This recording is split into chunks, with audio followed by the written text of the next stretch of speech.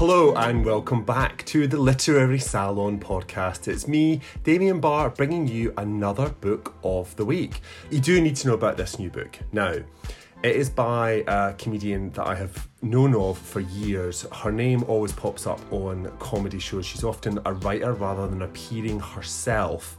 I think she used to do lots of writing for Graham Norton back in the day. I'm pretty sure I used to see her name flying by when I was watching his chat show. Anyway, this is her first book, so it's a debut, and it's a memoir. Her name is Jo Caulfield. She was raised in England by Irish parents and has spent the last decade living in Edinburgh. Channel 4 selected her as one of the 100 greatest stand-up comedians, and in 2022 she was voted the Comedian's Comedian of the Year. So that's an award voted for by her peers and members of the comedy industry. I was going to use that word stalwart, but I always feel that that's like slightly damning in some sense, because it's not about how long she's been around, it's about how funny she's been while she's been around, and she's brilliant. Anyway, the book is called The Funny Thing About Death. It's the story of Jo and her sister, Annie. And as Jo says, the power of a big sister is mighty, but it makes for an unreliable narrator. Purple Smarties were poisonous. The Virgin Mary appeared to her in the bathroom. If I cut my hair, it would grow back blonde. If I cut my hair, it would grow back blonde. I did, and it didn't. And David Cassidy was her brother. Yes, 70s TV's David Cassidy. So these are the things that Annie said to Jo. The book is about what happens after Annie is diagnosed with cancer, and it's interlaced with stories of the two of them growing up together on Air Force bases and in Catholic boarding schools. Ultimately though, it's relying on laughter to face the darkest times. So it reminded me a wee bit in that way of Abby Morgan's memoir. So you're laughing and then you're crying. As Dolly Parton famously said, laughter through tears is my favourite mixed emotion. And our lovely Graham Norton called the book a wildly satisfying and moving read. Here's Jo with a reading just for you.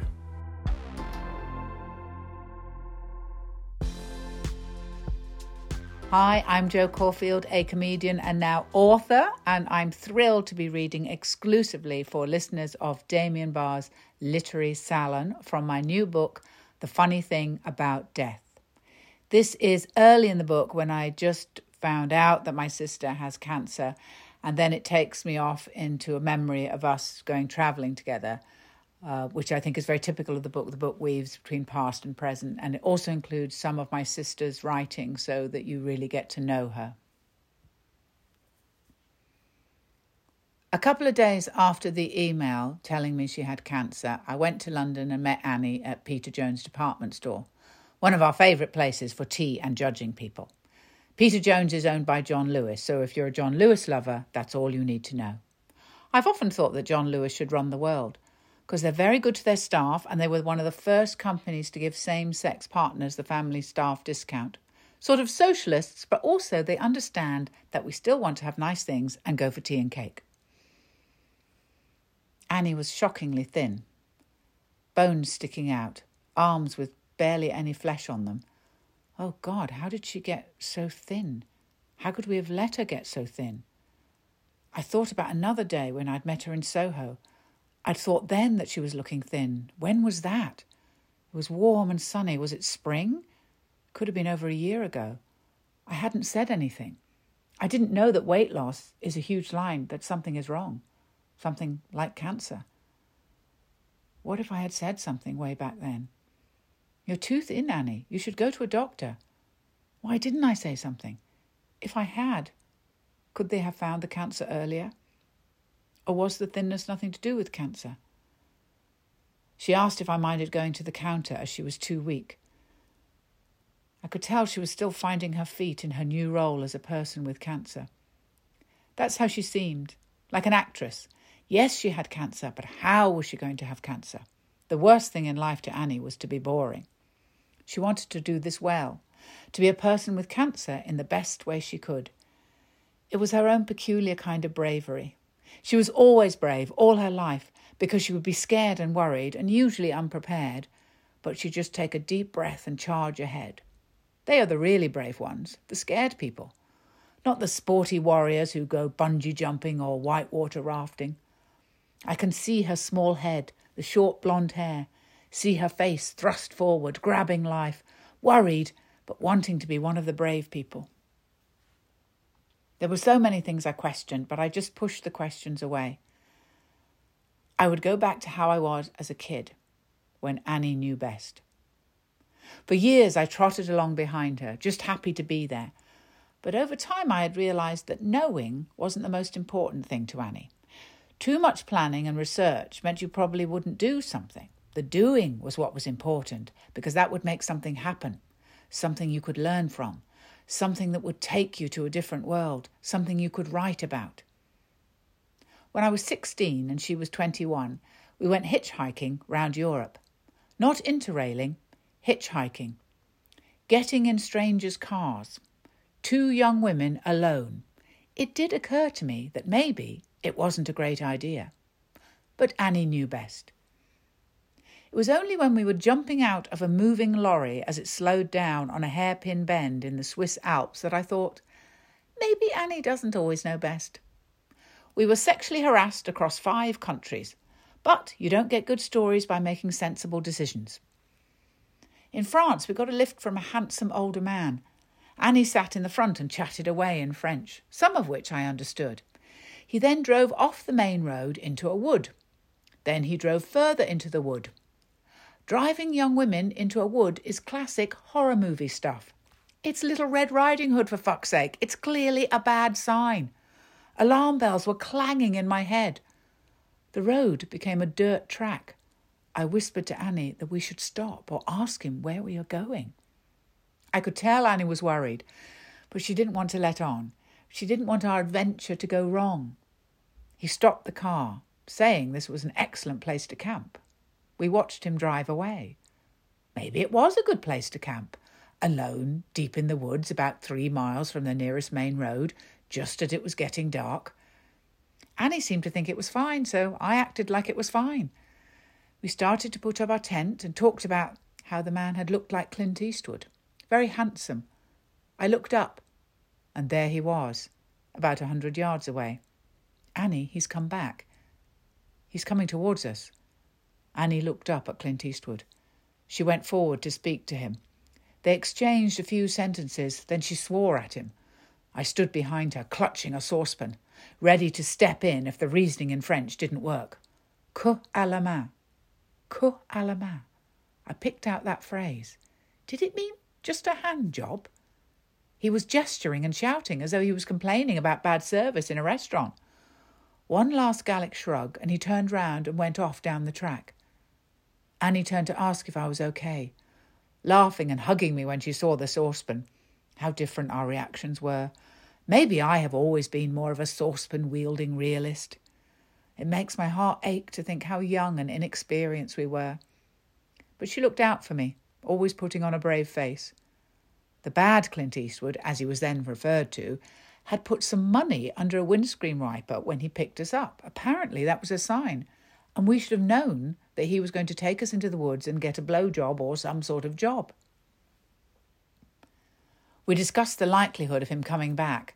Bad Clint Eastwood knew where we were. We packed up and made the long trek down to the road. I thought every approaching car was him coming back. I was helpless with sort of fear and laughter as my sister would whisper, "It's bad Clint Eastwood, it's bad Clint Eastwood," until the car disappeared from view. "It's not bad Clint Eastwood." It was night and we didn't have anything sensible like a torch, so we were stumbling around in the dark, not quite sure where we were. I don't remember setting up the tent, but we thought it was sensible to move inland away from the roadside. We woke to the sound of bulldozers. Looking out at the tent in daylight, it appeared that we had camped in some sort of quarry. It was very much a working quarry, and we were perched on the very edge of it on a tiny square of unexcavated land.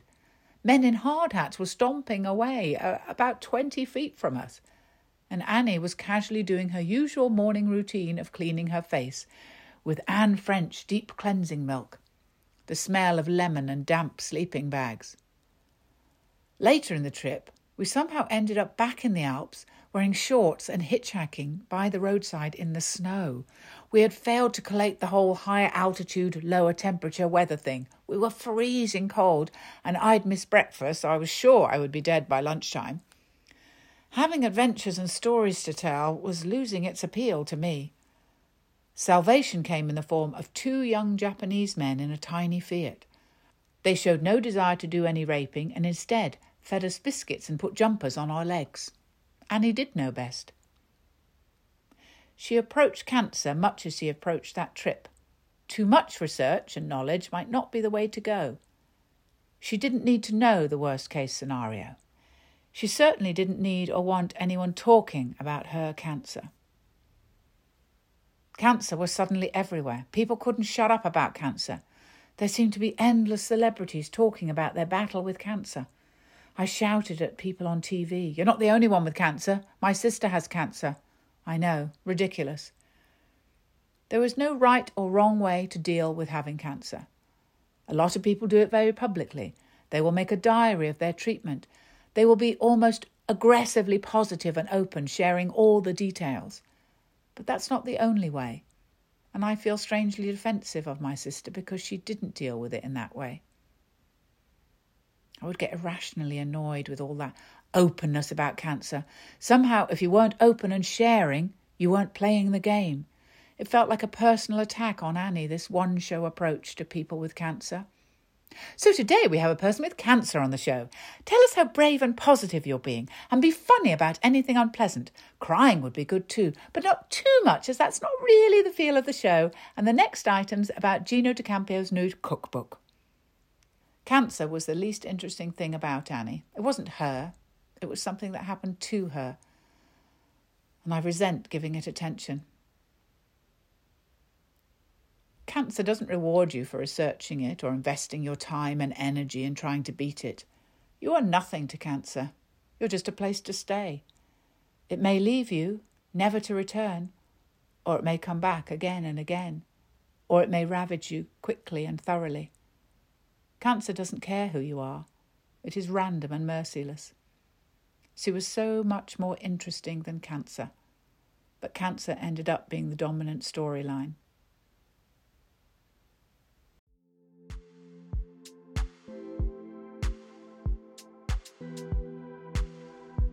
So I think that reading really does show Jo's talent for mixing the bitter with the sweet, the funny and the sad. And if there's one line that I'm taking away from her book, it's this one: you don't get good stories by making sensible decisions. May we all make story-worthy choices and have saucepan-wielding realists there to back us up when things go south. That was the very funny Jo Caulfield reading exclusively for the Literary Salon. The Funny Thing About Death is published by Polygon, an imprint of Scottish independent publisher Berlin, and it's available now in all good bookshops. And we featured quite a few books from Polygon on the podcast because we love the books that they make. We love the choices that their editors are making, and they are bringing out stories that we don't see elsewhere. We recommend buying a copy from your local independent bookshop, and if you're anywhere near St Andrews on September the 20th, then you can catch Jo in person at Toppings, and that is a very lovely bookshop. I did an event there when I was touring with You Will Be Safe Here, and it was gorgeous. So turn up early and browse their shelves. We're going to leave a ticket link in the notes below. As always, please do share this episode with a friend, somebody who has read and enjoyed perhaps Strong Female Character by Fern Brady, or The Last Act of Love by Cathy Rinsenbrink, which is a book that premiered at the Salon, what feels like many years ago. Anyway, enjoy Jo's book. It's called The Funny Thing About Death. Thank you for listening, and join us again soon.